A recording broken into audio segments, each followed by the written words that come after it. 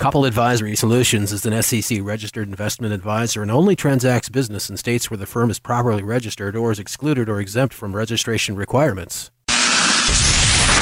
I wish that our stock market were as honest as every casino I go into. The gambling propensity is strong in people to do mathematically unintelligent things. Welcome to Leibel on Fire with Leibel Sternbach, the financial independence and retirement show dedicated to helping you build the life of your dreams as fast as possible with as little stress as possible. Leibel Sternbach is the author of Living with Financial Anxiety and Authenticity. Leibel's advice has been featured in countless publications, including Reader's Digest, USA Today, Yahoo Finance, CNN Business, Investment News, and Market Watch. Ladies and gentlemen, it's time for Leibel on Fire. Welcome to this episode of Leibel on Fire. I'm with Leibel Sternbach. He's the best-selling author of Living with Financial Anxiety and Authenticity. And on this episode, we're going to be talking about estate planning. And it's really interesting to me, Leibel, that when you say those two words, estate planning, a lot of people say, oh, yeah, I know all about estate planning. Yeah, I know what to do. But a lot of people, I'm thinking, don't know what that really is. What happens if you don't have an estate plan? So if you don't have an estate plan, then what you're really doing is you're really saying to the state, to the government, do with my assets as you please. The government operates on a default path of action. There is the things that they want you to do. And they don't tell you what this is, but there's a default path that they want you to go on. And they then set up obstacles either in the form of not providing easy access to information, not educating people on what those things are that you can do to not follow the default path. And whether it's claiming Social Security benefits, whether it is applying for things like Medicare or Medicaid and other government programs, the truth is that if everyone knew everything that was available to them and every way to apply and protect their assets and apply for every benefit that they were entitled to, the government couldn't fund all of those requirements. It's just a fact. And it's true of most governments. So what they do is they set up these little tripwires, these little obstacles that keep people from claiming the benefits that they're entitled to. So what happens with an estate plan, right, is one of the ways that states make money, or at least historically, is estate taxes. People would die, and then if they didn't properly title their assets, they would get to reap the benefit of taxing 50% or more of these assets, and it would come into their coffers. There's also plenty of fees that come along with, judges get paid, lawyers, whatnot. And this is the default plan for you. You don't have to follow this default plan, right? It's very easy to get out of it if you know that it's there and you know what to do. Everybody, we're talking with Leibel Sternbach this weekend about estate planning. So I've got a three-pronged question for you, Leibel. So should we have a will? Should we have a trust? Should we have a living will? I guess it's four parts. And do we need to have an estate lawyer as well? So you should have a will, though it is only minorly important, at least in my opinion, for most people. Living will, I think, is a lot more important than an actual will. And I think that trusts depend on your unique situation of whether you have it. Most people probably don't need a trust unless they've got significant assets or they want to reach beyond the grave. And as far as a lawyer, I don't think that you need a lawyer. And if you ask a lawyer about estate lawyers, generally they'll say they're on the same level as ambulance chasers. They don't think very highly of the estate lawyers. There are a few very good estate planning lawyers, and the vast majority of estate lawyers are, new kids out of school who are just, learning it. It's something easy, sell a $1,200 trust and, move on, whether or not you need it, right? But that's what they know. You ask, to everything, to every hammer, to a hammer, everything is a nail, right? And to an estate lawyer, everything is a trust or everything is a will or whatever, whether or not you actually need it. It's interesting that you will call an estate lawyer maybe an ambulance chaser or something like that. That's really interesting. But I'm curious. So I asked you about the will, I asked you about a trust, and you said a living will is probably more important than a will. Why is that? So I said a living will is probably more important than a will, and a living will is for when you are alive. So it's that medical directive of, something happens in the hospital, you can't communicate your wishes. This is how you tell the physicians, how you tell the hospital what you want done, how you tell the people who are caring for you. And I think that is a lot more important than what happens after you're dead. After you're dead, it's the people you leave behind, they need to pick up the pieces. A will may be able to help them, and a will may tell them what your wishes are. Whether or not your wishes get enacted, who knows? Another thing? It's completely. I don't know how many times I've seen families could just do whatever they want, even though the will said something. When it comes to the living will, though, that is your way of saying, this is what I want. These are my wishes. And it's for you at the time when you don't have a voice, but you are very much a recipient of those actions. So I think it's critically important. Talk about probate. What is probate? Let's go really basic. What is probate? So probate is the process where a person who dies, their assets are then, the court looks at their assets, takes custody of them, and says, how should we distribute them? Where do they go? And because, dead people can't own things. So someone else, the ownership has to be transferred to someone else. That process of transferring ownership for something that is owned by a dead person is called probate. So how do you avoid the difficulties and I would say that the unfairness of probate? So I don't know that I would call the process unfair, but I would definitely call it a legal proceeding it's got a will and mind of its own. Like a lot of things in life, especially something that has been around literally for, hundreds, really thousands of years, this process has developed. And so it owns allegiance only to itself, not to the participants. And what happens, right, is you've got this estate, it comes into probate. Someone actually needs to go down to the court and file and say, hey, we are going to act as executor. We want the court to take this process, because somebody just dies, that nothing's going to happen. The court isn't just going to miraculously say, hey, well, somebody died, we now should distribute their assets. It actually goes, if you don't touch it and nobody comes to claim it, there's an unclaims fund, and it'll just go there. So you need to file a petition with the court to make something happen. And then lawyers get involved or judges get involved, and they say, okay, well, is there a will? Is there wishes? Who should be given custody of these assets? Who should enact these wishes? And then whoever it is who both the court and the will or the family agree should, distribute those assets and enact those wills, will then become custodian of them. And it's almost like they have ownership of them to a very real extent, to go do with as they see fit based on the wishes of the person who died. And it's up to them to interpret them.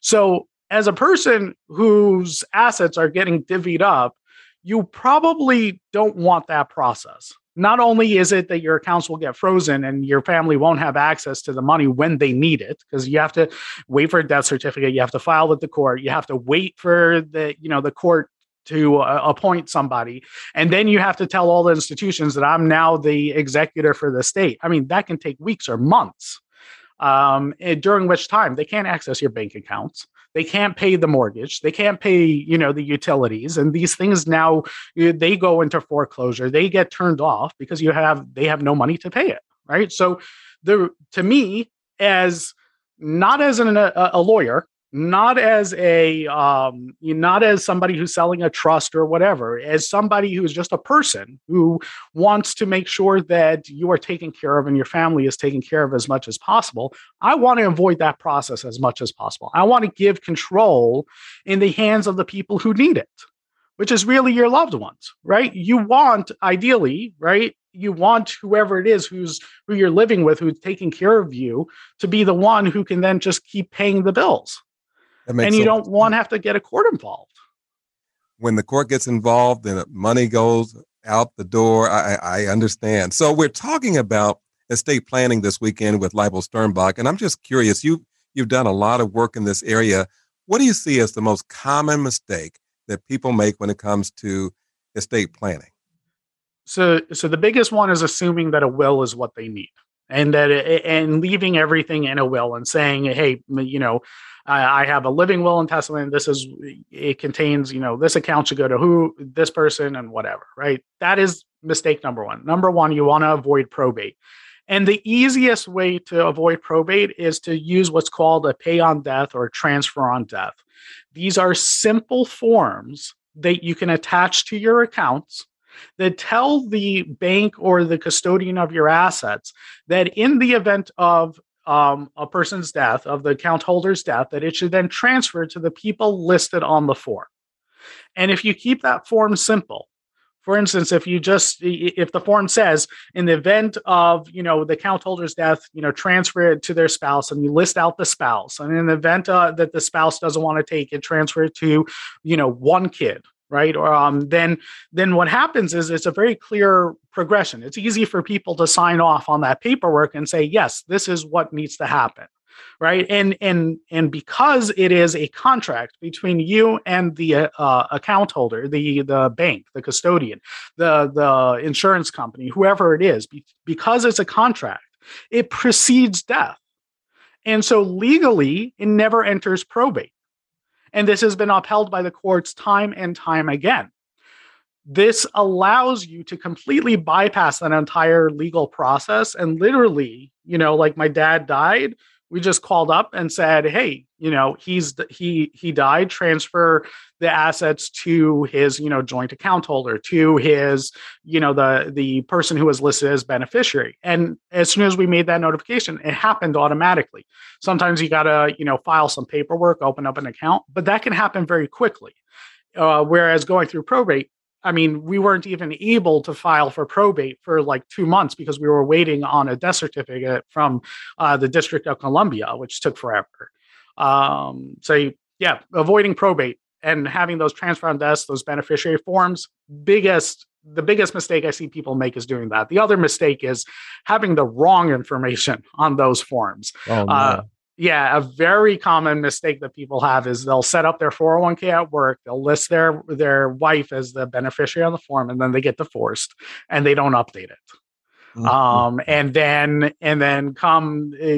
then they die, and their ex-wife feels very much entitled to that money. That never happens.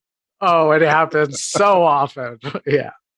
Everybody, we're talking to Leibel Sternbach. So what happens to credit card debt? Does that pass on to somebody, or does it just go away? So generally, credit card debt is what's called unsecured debt. So there is no property that it's against. And so generally speaking, in the United States, credit card debt gets wiped out by the creditor. They forgive it and move on and write it as a loss on their tax returns, on their books. If it's a very large amount, it's possible that they will go after the estate. But again, this is a reason not to have an estate. If you have an estate, then your creditors are going to try to claim assets from the estate. If you don't have an estate, then the credit card company is just going to say, okay, we can't collect it. Let's write it off. Wow.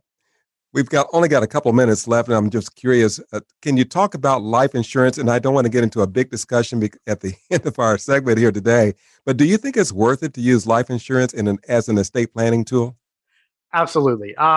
So I am a big advocate of life insurance. And there are lots of uses for life insurance beyond just death benefits. But even if we just stick to the simple death benefit, it is a way of providing for the people, for your loved ones when the time comes, right? The money is there. It can also be used as a generational wealth tool, right? Where you can, you invest that small amount of money, and then if you plan it properly and you do it early enough, it can create quite a windfall upon death. You also definitely, if you are going to have a estate, you definitely want to make sure you have life insurance to pay for the taxes and the fees associated. He's Leibel Sternbach. He's the author of Living with Financial Anxiety and Authenticity. We're talking about estate planning this week. I'm Freddie Bell, and we'll be right back with more. Stay with us.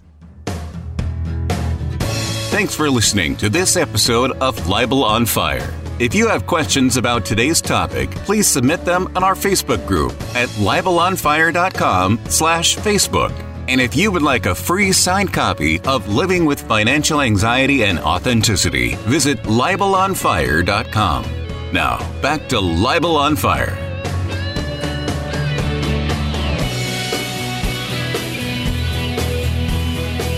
We're talking with Leibel Sternbach. You may have read the book. It's entitled Living with Financial Anxiety and Authenticity.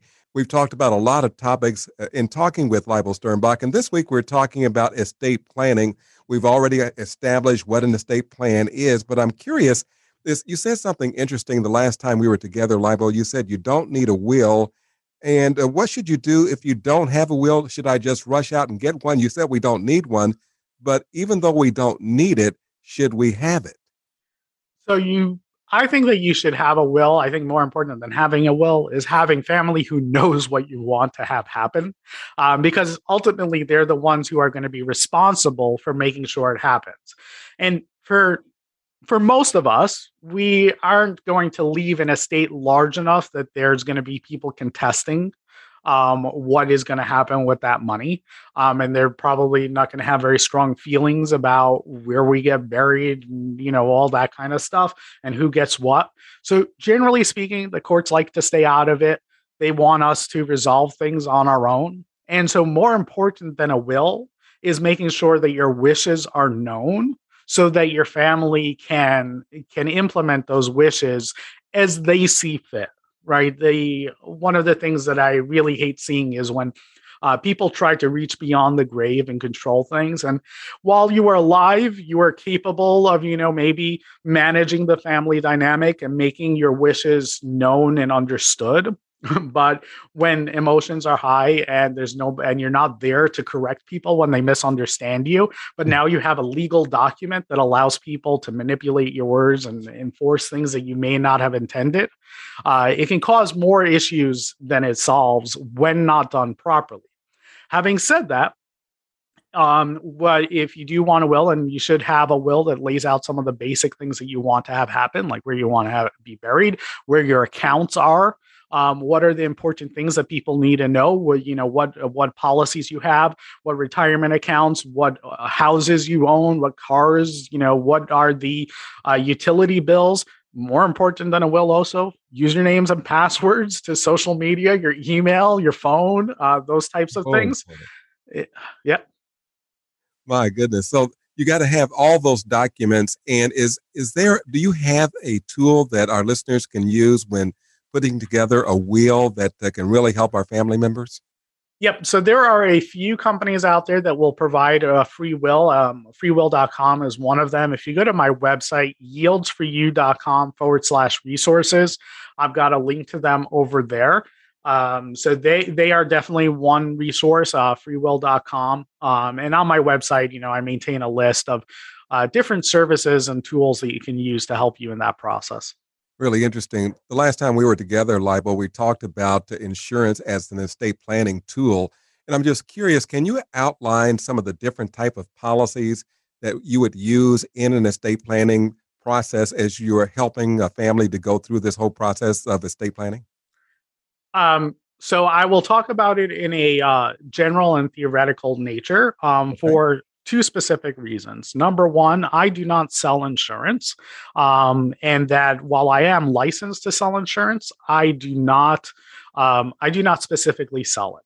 That's number one. Number two is that everyone's situation is unique and different.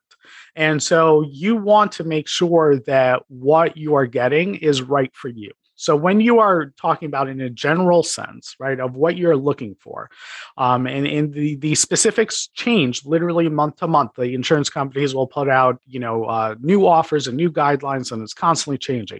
But when we're talking about at a high level, you want something that will pay for funeral expenses and for those final expenses. There's something called final expense insurance, which is a very cheap policy, has a very low death payment, but it pays out very quickly. And it generally doesn't have medical requirements to qualify for, and it can't be revoked. So there's a lot of benefits for that if you're older and you may not qualify for a traditional life insurance policy. You then have a regular term policy, which may, depending on your age, you may or may not qualify for. But if you're younger, a term policy can help you get some of that coverage to help for immediate expenses. As we get older, and especially as we have more money and there's more at stake, you want to have some form of whole life policy so you don't have to worry about it getting canceled. That is really important because as we get older, it gets more expensive to provide coverage for us. And so you want to make sure that the insurance company can't jack up those rates on you to a number that becomes cost prohibitive. So that's very important. You want some kind of whole life policy. Now, something else, and this is something that I'm a very big advocate for, is the riders in insurance policies. Don't look at your insurance policy when you're getting a whole life policy. Don't look at it as just a payment upon death. Look for all the other ways you can use it while you're still alive. There are so many things that you can get from an insurance policy, from a life insurance policy, that you cannot get from any other traditional policy. Or if you could get it, it would be cost prohibitive. So things like long-term care, being able to access the benefits, death benefits for terminal illness, being able to pay for, rehab, being able to take loans. The list is endless, but you really want to look at the specific policies, the specific terms, and make sure that it fits for you. And you want to be cautious going into these policies because they are contracts. They're not standardized, one size fits all. Like you can go buy a stock and it's the same stock for everybody. You go buy an insurance contract and it can very much be something that you are the only person who has that unique combination of features on their contract. And it's going to be written specifically for you. So make sure that you understand what you're getting. You also want to make sure that you've got a low load policy. That means that the insurance agent who's selling the policy isn't getting a hefty commission on it. They don't bake in a high commission. So you want to ask for low load if it's available. You also want to ask how much commission your agent is going to get so that you understand the bias they have in that advice. Everyone is biased in the advice they give you, whether they're getting paid for it or not. If it's free, they can say whatever the hell they want, right? If you're paying them, then they may have an incentive one way or the other of how they're going to advise you, or they may not even have access to the companies or resources that are out there. There's so many carriers, so many options, and they may not be able to provide you with advice. For instance, there are certain insurance agents that will not let their agents represent other companies. So you want to know, is the person you're dealing with someone who represents multiple companies and can shop around for the best policy? Or are they, specific to one carrier and only will present their options? As an estate planning tool, life insurance has many benefits and can definitely factor in there. And I've seen it create wealth overnight for people through the proper use of life insurance. Really interesting. One quick question on life insurance policies before we move on.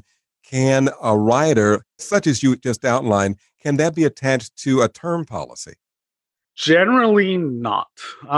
Generally, term policies are very simple and they don't have many benefits other than the fact that they pay a death benefit. There are some term policies that will allow certain riders, such as covering of a child, paying more in the event of like an accidental death or, dismemberments of somebody, somebody's working on a construction site and they cut off their finger, they might get, a lump sum payment instead of, the whole thing. There are some, but not a lot. Generally, the real benefits are reserved for whole life insurance.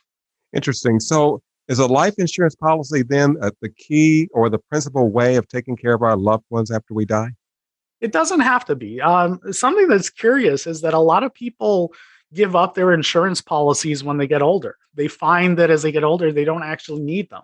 So you really gotta think through, what is the purpose of this life insurance policy, and how do I protect my loved ones when the time comes, right? When you're younger, it's replacing the income, right? Helping pay for them to go to school, go to college, have a home, get married, all those expenses. But once those expenses are paid, what are the costs, right? We probably own our home outright. We probably have a decent amount of money saved. So when, in retirement, the life insurance need may just be to replace the benefits that will be lost from Social Security. Because remember, Social Security, we have that deemed filing rule, and this is one of those ways that Congress is reducing our benefits. So one person dies, their Social Security check goes away, but the surviving spouse will now get that surviving spouse benefit, but their check is the amount of their check is basically disappeared from the home's income. Because while they're getting the same amount of the surviving spouse is getting the amount of the dead spouse, their income, their check that they were getting, that they've been relying on up until this point, has disappeared. And that could be 50% of that income. Wow. Right. And you don't really think about it. Nobody talks about it. But when you're talking about Social Security maximization, that number, and then planning for that as an estate plan, getting, life insurance for that, that's really important. Can you talk about the different types of power of attorney? Yeah. So there are a few forms of power of attorney. There's just a blanket power of attorney that everyone is aware of, I'm giving someone authority to act on my behalf in all matters. You can then limit it to specific areas. You can say, I only want a medical power of attorney. So only medical decisions this person can make. So for instance, my mother-in-law has a medical power of attorney that says that, she has got 3 daughters. So she's got 2 daughters who can make our primary power of attorney and one that is a contingent. So if the first 2 aren't available, then the third one can do it. And that's just for medical stuff. And then she's got a financial power of attorney for that, and it's called a springing power of attorney. So that comes into effect only in the event that she's incapacitated, or if she's traveling abroad, she might do it and say, if I'm unavailable and an emergency decision needs to be made, then you have my authorization to do it. So there are different forms of power of attorneys, and they come into effect at different times. And really, it's a legal document, right? You can construct it in ways that work for you. Do you suggest somebody hiring an attorney? We're not talking about power of attorney, but an attorney versus creating their own estate planning documents? So in terms of creating your own versus hiring an attorney, if you've just got a simple estate, you can create your own estate documents probably. The truth is there's something called a holographic will, which is if you write it in your own handwriting, that has a lot more authority than a legal document, because a legal document is assumed to be written by a lawyer. And therefore, we're going to treat every word in the legal document as if a lawyer wrote it and they knew what they were writing. However, with a holographic will, we're going to assume that you were a layperson and you didn't know what you were writing. And so we're going to try to devise what your intent was, which gives you, I think, a lot more, it gives the court a lot more leeway to implement your wishes. Having said that, every state has different laws. So definitely, if you've got more than, a bank account and a home, or you've got any kind of complexity, do talk to an estate lawyer and find out what those complexities are and what you need to do to make sure that your wishes are enacted. For those folks looking to get started right now, where would you send us? How would we get started? So if you want to get started with a will and a checklist, I've got an estate planning checklist on my website. I call it the 5-minute estate plan. You can go to yields4u.com/resources and download it over there. That's yields4u.com, YIELDS, the number 4, the letter U.com. Leibel, I've learned a lot, and I'm sure our listeners have too. Thanks for being with us this week. And this is Leibel on Fire. That's all the time we have for this episode of Leibel on Fire, the financial independence and retirement show dedicated to helping you build the life of your dreams. If you have questions about today's topic, please submit them in our Facebook group at leibelonfire.com/Facebook. And if you would like a free copy of Leibel's book, Living with Financial Anxiety and Authenticity, visit leibelonfire.com. Thanks for listening. Koppel Advisory Solutions is an SEC-registered investment advisor and only transacts business in states where the firm is properly registered or is excluded or exempted from registration requirements. Registration as an investment advisor is not an endorsement of the firm by securities regulators and does not mean that the advisor has attained a particular level of skill or ability. All investment strategies can result in profit or loss. Information presented on this program is believed to be factual and up to date, but we do not guarantee its accuracy, and it should not be regarded as a complete analysis of the subjects discussed. Discussion should not be construed as any offer to buy or sell or a solicitation of an offer to buy or sell the investments mentioned. Annuity guarantees are subject to the claims-paying ability of the issuing insurance company. Content should not be viewed as legal or tax advice. Always consult an attorney or tax professional regarding your specific legal or tax situation.